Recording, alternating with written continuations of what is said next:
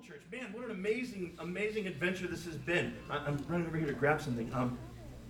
This has been in my heart for like 2 years. You guys wouldn't believe the journey that I've been on, my personal life, and at some point in time I will take the opportunity to share my story with you just as much as I want you to share your story with me, because your story is transforming. And again, that'll be a message for down the road, and I'll share that with you, but my story is so, I don't know, surreal. If you knew me then, you wouldn't believe that I'm standing here today.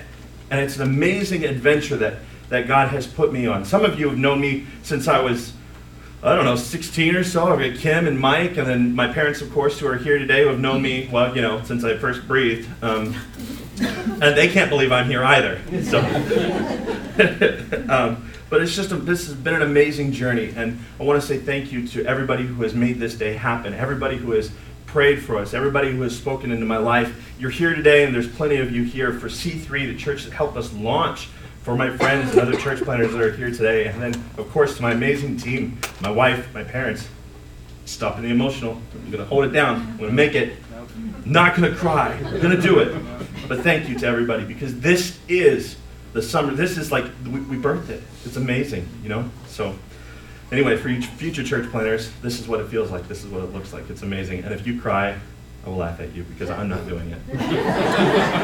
So anyway, we spent the past week here handing out water bottles out on the fields, the soccer fields, with these Simple Church labels, and it was really funny because we handed out so many that we started to see some laying on the ground. People had drank them and left them laying on the ground. And my son said, "Look, Dad, simple litter." I said, "Yes, it is. That's what that is. That's it. Simple litter." So we have a few left over. They're in the foyer for you if you'd like to get some of that. So anyway, all right. So we've actually had a few preview services, and in those services, we've talked about a few things. The sermon series that we're doing is called "It's All About Jesus." And the first one, we talked about the humility of Jesus, how Jesus was alive and well long before he was actually born on this earth, and how he was a king, arrayed in splendor and majesty, and sat on his throne in heaven, where the angels would sing to him, "Holy, holy, holy," all day long. And how it took so much humility for Jesus to say, "I have the right for you to bow to me," and to come to this earth, become a man, live, die, a horrid, wretched death. We murdered him. And then to rise again, all for our sake. The humility to give up those rights of a king. And then, the next service, we talked about the identity of Jesus and how about this story, our life story, it's not about us. It's about Jesus. And as we allow it to be about him, we get to see that we are a supporting cast member in his story, the play that is played out before us. We get to be a part of that. The last couple of weeks, we also talked about worship and how Jesus is the key to entering into worship, because God is seeking people who will worship him in spirit and in truth. And Jesus is the key to worshiping God. Not only just knowing him, but experiencing God. This week we're going to continue that series, and we're going to talk about community. And I would say that in this room, most of us know what community is. It's an English word, but we're not going to talk about what we know it as. It's not where you live. It's not where you necessarily, your housing community. It's not the buildings. It's actually the people. And so I know you're familiar with that, and we're going to go through this and talk about how Jesus needs to be at the center of our community. Every single one of us has something inside of us that removes us or causes us to withdraw from community, that causes us to withdraw from being a part of what's going on. Me personally, I'm somebody, you wouldn't believe this because I'm up in front of you, but I'm actually a very quiet kind of guy, very introverted. My natural state is like this, playing a video game, all by myself. That's my natural state. Now, it hasn't been that way for a long time, but that's my natural state. As a kid, I was sitting in front of a closet where my TV and Sega Genesis were sitting in that closet, and I was playing video games, and that's what I did. Now, it's not that I didn't get out and play, but that's me. I was just a quiet kid, and so community is not something I partook in. It's something that I lived right there with my little video game. But that's not community. You can't have community by yourself. And so, I believe in community in my head, but in my heart, I completely pull away from it. So let me give you an example of how I do that. And believing in community means like preferring other people over yourself. I was at a magic convention. I'm a magician, illusionist, whatever does not offend you the most, okay? But I do magic and sleight of hand, and so I'm at this magic convention, and I'm sitting there with a bunch of guys, and we're in the back of a lecture, and we're cutting up and having a good time, but we're also listening. This is a performer from around the world, and it's one of those things. It's like, man, I really, really want to hear what this guy is saying. And this kid kind of comes in, and he sits down right next to us. And this kid sits there, and he's got a walkie-talkie, and I don't know why, but he just starts talking on it. And somebody's talking back to him really, really loud. I'm like, were you there? I don't know if you were there for this, probably. And we're sitting in the back, and we hear this, where are you? I'm in the ballroom. Where? The ballroom. Where? And it just keeps going back and forth while we're trying to listen to this lecture. And I'm known for sitting and eating licorice during the lecture, and I happen to have some licorice in my hand, and I completely, you can see where this is going. This was just a few years ago, too. I'm sitting there, and this kid, he's just kind of off this way, probably sitting over here where Bruce is sitting, and I just took one of these, and I went, boom, hit the kid in the side of the head. It wasn't malicious, it was just to get his attention. He turns around and looks at me, and I said, I'm sorry, was that rude? And the kid got up, and he was very, very embarrassed, and he left. And I know you're laughing, but I completely, don't do it, okay? I'm just saying. You're laughing because it's funny, but I completely disregarded this kid. I thought of myself more than I thought of him. I thought of my right to enjoy the lecture, and I disregarded his right to be respected, or maybe to go over to him and show some patience, maybe display some grace and some mercy. I completely bypassed everything that should have been in my heart, and I should have been displaying towards him, and I completely forsook community, is what I would say. And so this kid left, and I, if I knew where that kid was today, I'd go apologize to him. He probably blogs about me on a regular basis. That guy, hit me in the head with the licorice. But anyway, yeah. So community looks like preferring someone else's welfare at the expense of our own. I really could have lived with that guy being there. But we need to live our lives in such a way that people matter more than our opinions and our stuff. The challenge is to be community. Not simply do something, but to actually be community. We get these checklists, right? And we think about, here's what we need to do to earn Jesus' love, or this is what we need to do to love people, Instead of just being. And sometimes I get really down on myself because I'm not really great at the doing part. Like I try, and I don't know if you guys are experts. Please see me afterwards. I would love to know how you're living out this life with Jesus expertly, okay? Because I'm not even able to do it as an expert. But if you're able to, so see me. But I sit at home, and my wife works third shift, and so I have evenings by myself, and I get a little introspective, and I think, man, I'm messing this up, or I'm really not happy with my weight, or I'm not happy with the way I spoke to my kids, or even the way I spoke to my wife, or I'm not happy how I handled that. And we can kind of spiral out of control a little bit. And so I'm sitting there the other day, and my dog comes up to me. His name's Dexter. He's a wonderful dog. If you ever have an opportunity to meet Dexter, you will love Dexter. He's great. Dexter loves everybody. And I'm sitting there, and Dexter comes up, and he just nuzzles my hand. He just keeps pushing and pushing and pushing and wants me to love him. And I started thinking about my dog. My dog doesn't really regret anything that he does. He's a better Christian than I am because his love, or my love for him, is not based on what he does. He doesn't regret that he ate too much. He doesn't regret the decisions he made to eat his own poo. He doesn't care. He doesn't care. He knows that I love him regardless of that. And so he comes up to me, and even when he's done something wrong, and I say, no, Dexter, or no, or just, whatever I got to do to stop him from doing what he's doing, to say no, he tucks his tail and he sits, but what he does is he waits. Dexter waits on the opportunity for his relationship to be restored with me. He tucks his tail and he just sits and watches. And he waits on Daddy to call him over and say, it's okay, buddy, it's okay, and to pet him again. And Dexter and I are back into this relationship. He's a better Christian than I am because all he's looking for is the way to come back. I know, right? Think about that for a second. Thank you. So I can't have my dog outdoing me, in this whole Christianity thing. So I've decided that it's not about what we do. Christianity, or living this life in community, is really about what Jesus has done. Jesus came. And we've talked about already some of the things that Jesus did, but he lived this life, a sacrificial life, where he humiliated himself and died. And he did that because he loves us. Not because we can do anything to earn that. Not because you and I have had like a good deposit, or we've done something good for somebody this week and that we've earned his love. We can't even earn it. Our best day The Bible says that our righteousness, or the good that we can do, is as filthy rags. That's like nothing. We can do absolutely nothing to earn the love of God. And so, community is not about what we do. Community is about who we are and being community. I'll get there. In the Bible, it talks about what does community look like. There are over 100 what they call one another's. And it's be this to one another. Be this or do this to one another. And so I'm going to read that list right now. So you're not supposed to do that in like a public speaking thing, but I'm going to read that list. And I'm just kidding. There's only 19. But there are over 100 in Scripture, but I'm only going to read you 19 so that you can get an idea of what it's like to be in community. Okay? Here we go. Lock in. Love one another. Be at peace with one another. Show hospitality to one another. Honor one another. Do not judge one another. Bear the burdens of one another. Forgive one another. Be kind to one another. Submit to one another. Boy, don't we have a hard time with that one. Do not lie to one another. Do not speak evil of one another. Pray for one another. Be like-minded toward one another. Do not hold a grudge against one another.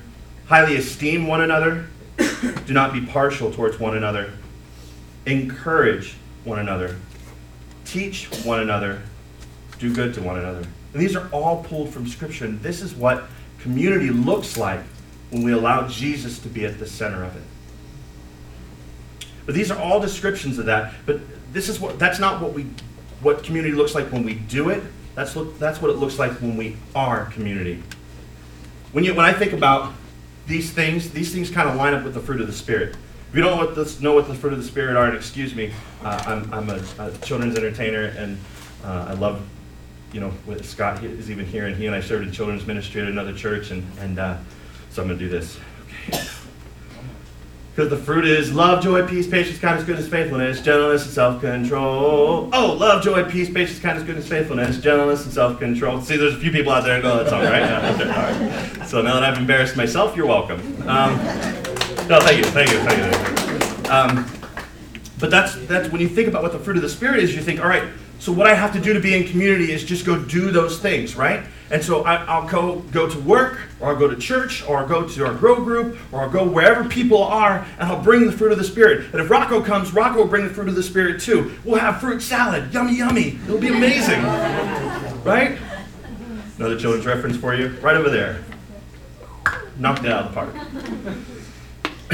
But that's what we'll have, and you're like, all right, great. So all I have to do in order to do that is go home and practice that. I'll go home and practice patience. Or go home and practice kindness. But the problem is, you can't practice those things at home. In order to be patient with somebody, you need to be around people. You can't go home and practice patience with nobody there.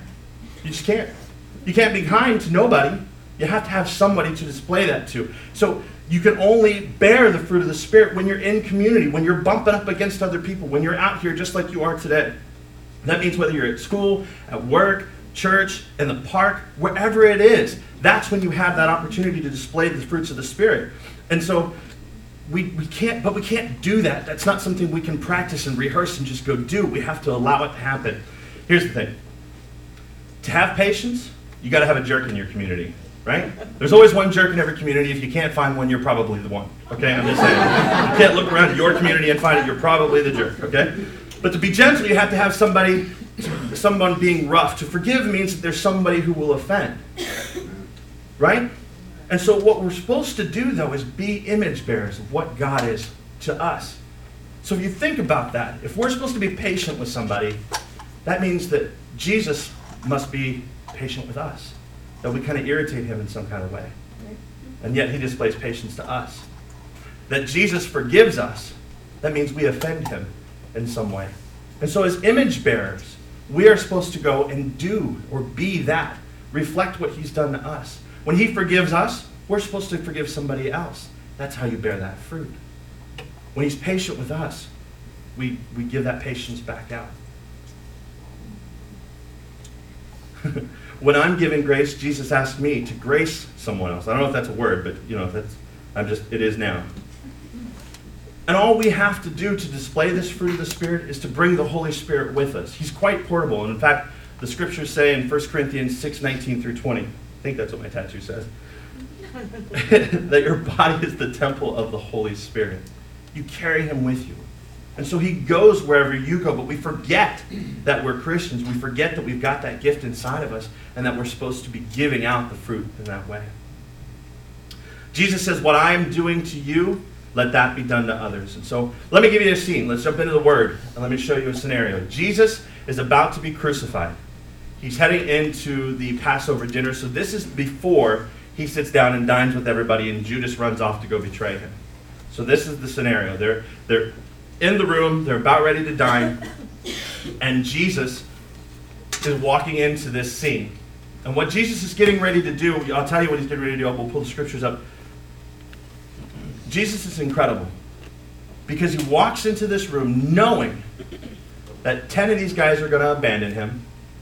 One of them is going to deny him, and another one is going to completely betray him and sell him out. And these are 12 guys that he has walked with for the last 3 years of his life, every day.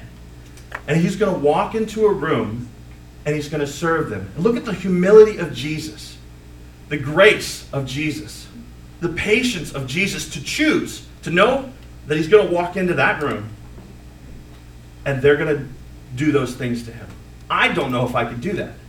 I don't know if I knew that one of you was going to do wrong to me if I walked into this room where you were sitting waiting on me, if I would be willing to walk in and have patience or grace or mercy. I don't know if I could do that. But that's what he's asking us to do, is just that. And so we'll jump into the scripture first here. John 13, 2 through 17. It's a long verse. I'll get through it as quick as I can. We'll go back and unpack it. So don't freak out if you don't get it all. Okay, so here we go. If you got your Bibles, you can turn with me. John 13, 2 through 17, or it'll be up here on the screen. It says, the evening meal was in progress, and the devil had already prompted Judas, the son of Simon Iscariot, to betray Jesus. And Jesus knew that the Father had put all things under his power, and that he had come from God and was returning to God. So he got up from the meal and took off his outer clothing and wrapped a towel around his waist. And after that, he poured water into a basin and began to wash his disciples' feet, drying them with the towel that was wrapped around him. He came to Simon Peter, who said to him, Lord, are you going to wash my feet? And Jesus replied, you do not realize what I am doing, but later you will understand. No, said Peter, you shall never wash my feet. But Jesus answered, unless I wash you, you have no part with me. Then, Lord, Simon Peter replied, not just my feet, but my hands and my head as well. And Jesus answered, those who have had a bath need only to wash their feet. Their whole body is clean, and you are clean, though not every one of you. For he knew who was going to betray him, and that was why he said not everyone was clean. When he had finished washing their feet, he put on clothes and returned to his place. Do you understand what I have done to you, or done for you? He asked them. You call me teacher and Lord, and rightly so, for that is what I am. Now that I, your Lord and teacher, have washed your feet, you also should wash one another's feet. I have set to you an example that you should do as I have done for you. Very truly, I tell you, no servant is greater than his master, nor is a messenger greater than the one who sent him. Now that you know these things, you will be blessed if you do them. Okay, so that's a lot. And I'm sorry for it, but there's a lot happening there. So let me unpack it really, really quick, okay? Jesus is washing his disciples' feet. Jesus is the master. The disciples are not servants. They're disciples. They're like administrative assistants, if you would think about them today, okay? So they're his administrative assistants. They set up appointments for him. Whenever they go before him, before he goes into a town, they reserve a room. They get all that kind of stuff done and ready for him. But they are not his servants. They are not his towel boys. They do not wash his feet. There are servants to do that. And the servants would wash off the dung and the dirt from the day from walking along the road. But Jesus changes roles real quick. And he puts on a towel and he starts to wash their feet and says, I'm your master, I'm Lord, and I'm going to wash your feet. And Peter, I love Peter. Peter's one of my favorite characters because he always puts his foot in his mouth. He's one of these guys that is just constantly, I've just got many, many, many stories about Peter that I just love. If you just look at this guy, he just was not the sharpest tool in the shed. You know, he just wasn't. And so Peter decides, he catches on to what Jesus is doing. And he's like, whoa, this is not supposed to happen. He's like, you're not washing my feet. And Jesus rebukes him and says, you know what, if I don't wash your feet, you have no part of me. Well, not wanting to have that, Peter says, fine. And I see him being a little sarcastic when he says this back to him, but he says, fine, if you're going to wash my feet, wash all of me. Whatever. And I see Jesus maybe stinging back with a little bit of sarcasm, and it's like, I'm not going to give you a bath, Peter, you know? And so he says, you don't need to be washed. But here's what Jesus is doing. He was sharing a metaphor. See, when we come to Jesus in the first place, he cleans us up completely. And as we walk along the road of life, our feet get dirty. We sin, we make mistakes. But when we come back to Jesus and allow him to clean us up, he doesn't have to start over again. You don't have to start brand new again. You just need to let him clean up your feet. That's what Jesus is there for. And so he's talking to Peter, and he's like, Peter, are you getting this? You're going to have to do this. And a lot of people want to call Christians hypocrites because they sin or they make mistakes. But the fact is that Jesus knows we're going to make mistakes. He knows that we're going to sin. And that's why he's still wearing the servant's towel and will wash your feet. Because you're going to sin.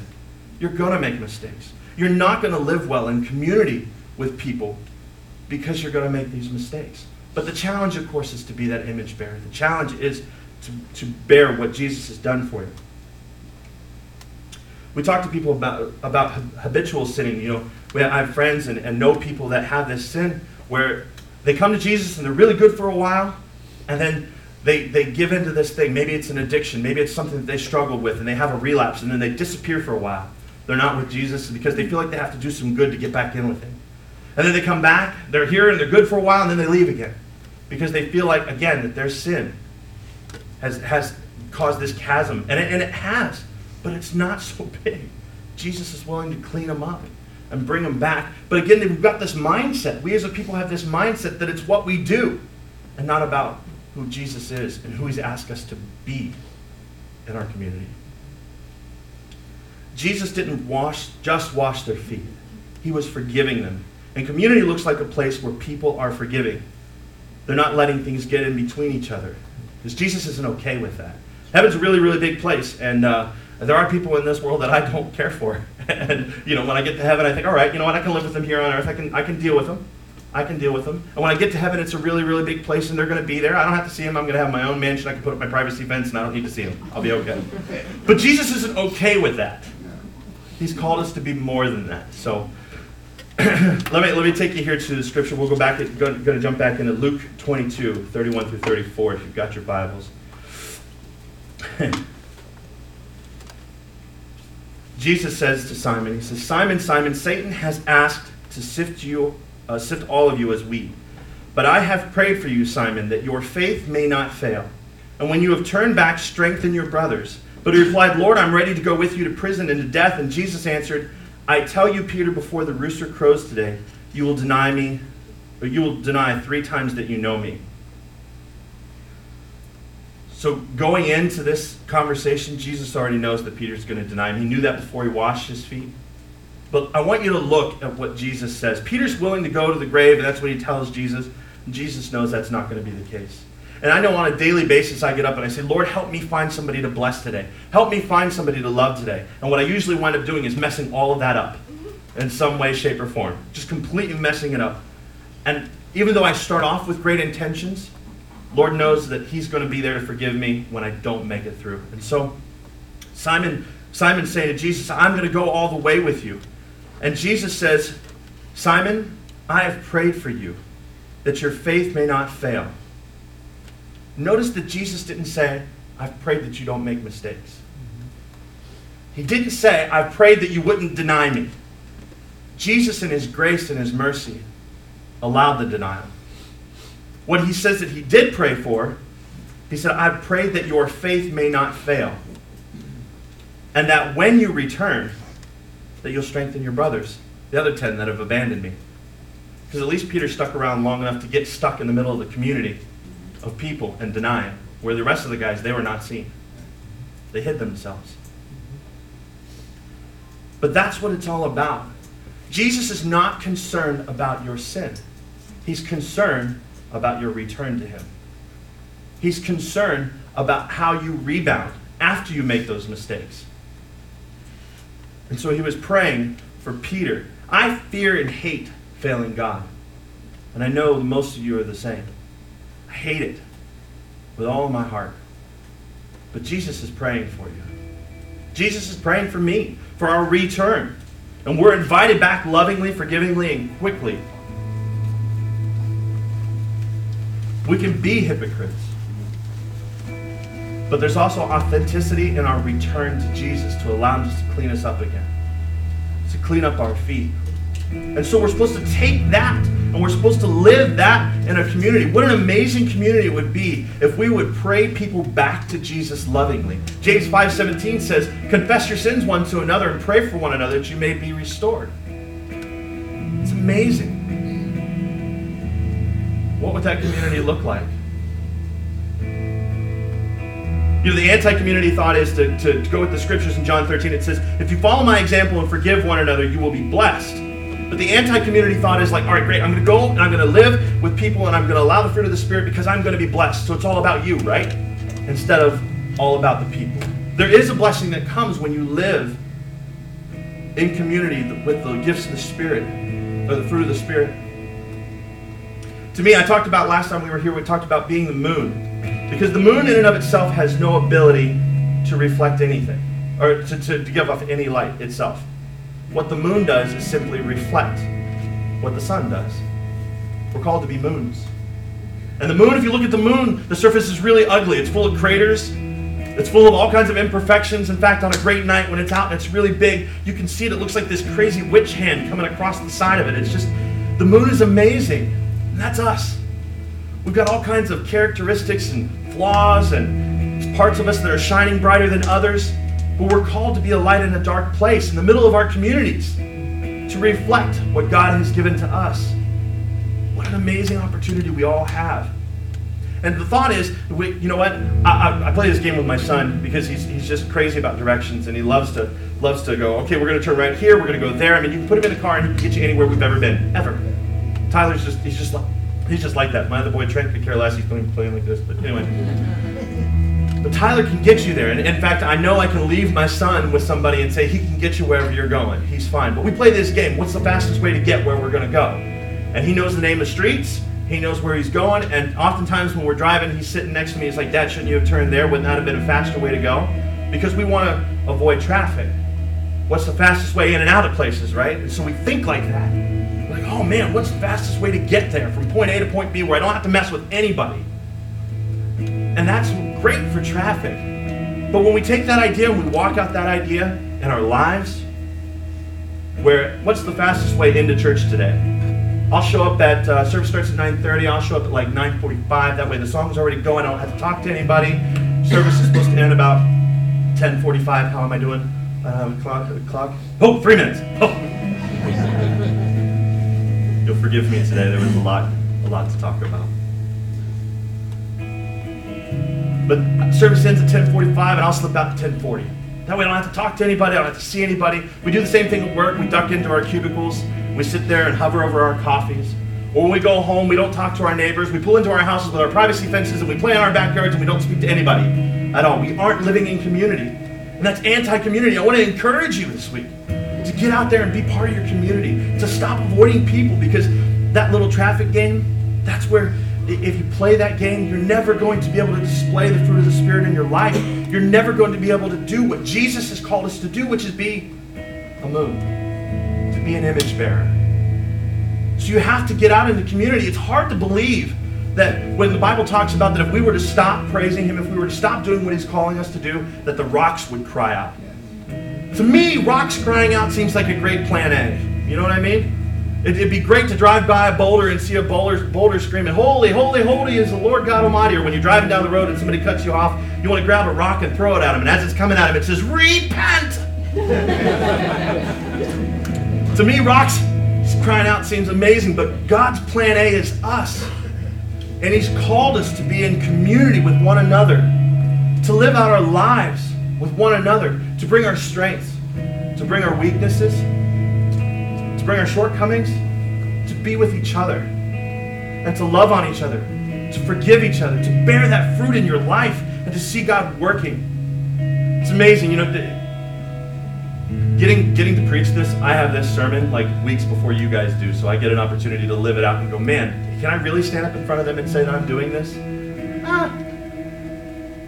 But even in your home, when you're tempted to snap at your wife over something silly, or even something that legitimately bothers you, that's a community too. you go to work and you're short-tempered with somebody who's just not pulling their weight, that's community. When you go to the Magic Club, well, I guess that's not you guys, that's me. But there's community there too. Wherever you go, you're rubbing shoulders with people. That's where God's called you to be His image bearer. And He's called you to just be yourself. And you think, Aaron, that's too extreme, but isn't that who we are today? That's what we want. We want extreme sports. We want extreme makeovers. We've even got extreme Doritos, for crying out loud. And the kind of extreme that I'm talking about is not bringing extreme Doritos to your nacho night at your next community group or grow group or whatever that Bible study may be. I'm not talking about that. I actually bring the fruit of the Spirit with you. Bring it with you. We're all looking for that Seinfeld community where it's all about nothing. We don't have to pay attention to anybody. We just get to be ourselves. I'm telling you, that's not what we were designed to be. So here's my last scripture, and I'm done. Thank you for your patience. Thank you for being here today. I really appreciate it more than you all know. In Philippians 2:5, it says, this is what our community looks like, okay? And the scripture was written so that it says, as I read this, it's supposed to say, and there is. So I'm going to put it in there. It said, let this mind be in you, which was also in Christ Jesus, who being in the form of God, thought, oh, I'm sorry, I'm reading the wrong verse here. Let's go back. I'm sorry, 2:1-4. How about that? No, you guys are on the right page. I'm just on the wrong page. I am so sorry. Therefore, if you have any encouragement from being united with Christ, and there is, if any comfort from His love, and there is, if any common sharing in the Spirit, and there is, if any tenderness and compassion, there is, then make my joy complete by being like-minded, having the same love, being one in spirit, of one mind. Do nothing out of selfish ambition or vain conceit. Rather, in humility, value others above yourself, not looking to your own interests, but each of you to the interests of others. And when we look at those verses, we go, yeah, that's what I want. But that's so selfish. So selfish, because that's our challenge. That's what we're supposed to be. Be that. It's great because we want to expect other people to do that for us, but we don't want to be that for someone else. And our purpose is broken in that. So I want to call you today. I want to invite you into community. I want to invite you into that community. And I hope today that you are challenged, if you're already a Christian, to go home and to live that life. Get to know your neighbors. To get to know the guy on the other side of the cubicle. Get to know somebody in a coffee shop. To bump up against somebody and allow the fruit of the Spirit to pour out of you into their life.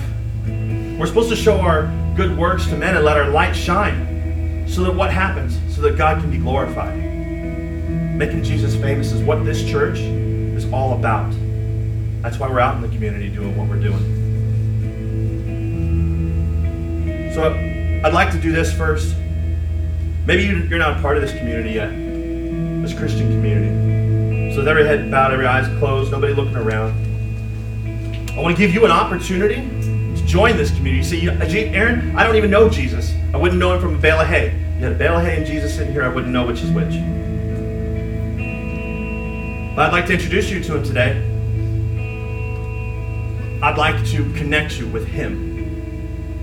The one who's done so much for us, the one who sacrificed everything. So if you're here today and you say, you know what, I want to join that community. I want to join those people who are seeking to love others, seeking to have humility, forgiveness, grace and mercy, patience, all of those things. I want that in my life, and I want to share that with people, and I want to be that. If this is your first time and you'd like to make that commitment, I want to know Jesus. There's nobody looking around, and I'm not going to make you stand up. I'm not going to embarrass you. But if this is your first time and you'd like to connect with Jesus, would you just slip up your hand and let me know that you're here? And we'll pray together.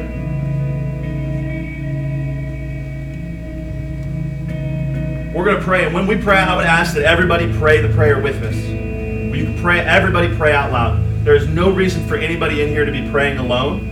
I promised you I wouldn't single you out, and I'm not gonna. You just pray this prayer with me, and there's nothing magical in this prayer. Please understand. Your heart is already beating so fast you can't even control it. You don't know what's happening, but God is calling to you. Your heart is echoing this and saying, I have to have this. So pray this prayer after me. Jesus, thank you for all that you've done for me, for dying upon a cross for my sins, cleansing me completely, and continuing to cleanse me every day. Jesus, I ask you to show me how to live, and I promise I'll do my best to do that. Thank you, Jesus. Come into my life. Take control. And I'll live for you as you show me how. Now, for those of you that are here today, that you'd like me to pray for you because you say, you know what? I've given my life to Christ and I've been walking on that road. My feet are dirty. I need to enter into this community that you're talking about. I haven't been good at displaying the gifts of the Spirit. I just want to pray for you. And then we will close service.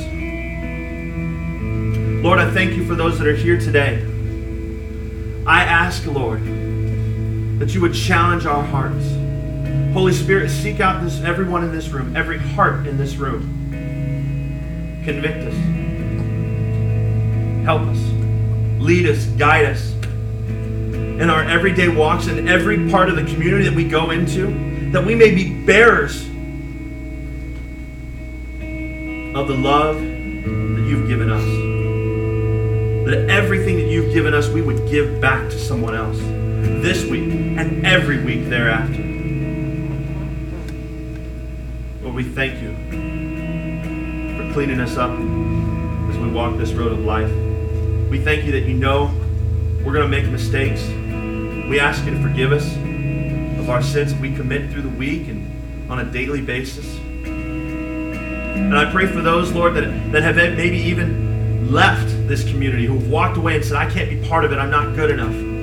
That's a lie. That's a lie straight from the pit of hell. And I'll call it out right now. For those of you that believe that, I'm telling you, the truth is that Jesus is ready. So I pray for those here this week, Lord, that you go with them, that you be with them as they go and live community. Give them boldness. Give them all the fruit they need to love people in their community. Amen. If you need prayer for anything, we have some of our staff that are waiting on the sides of the room.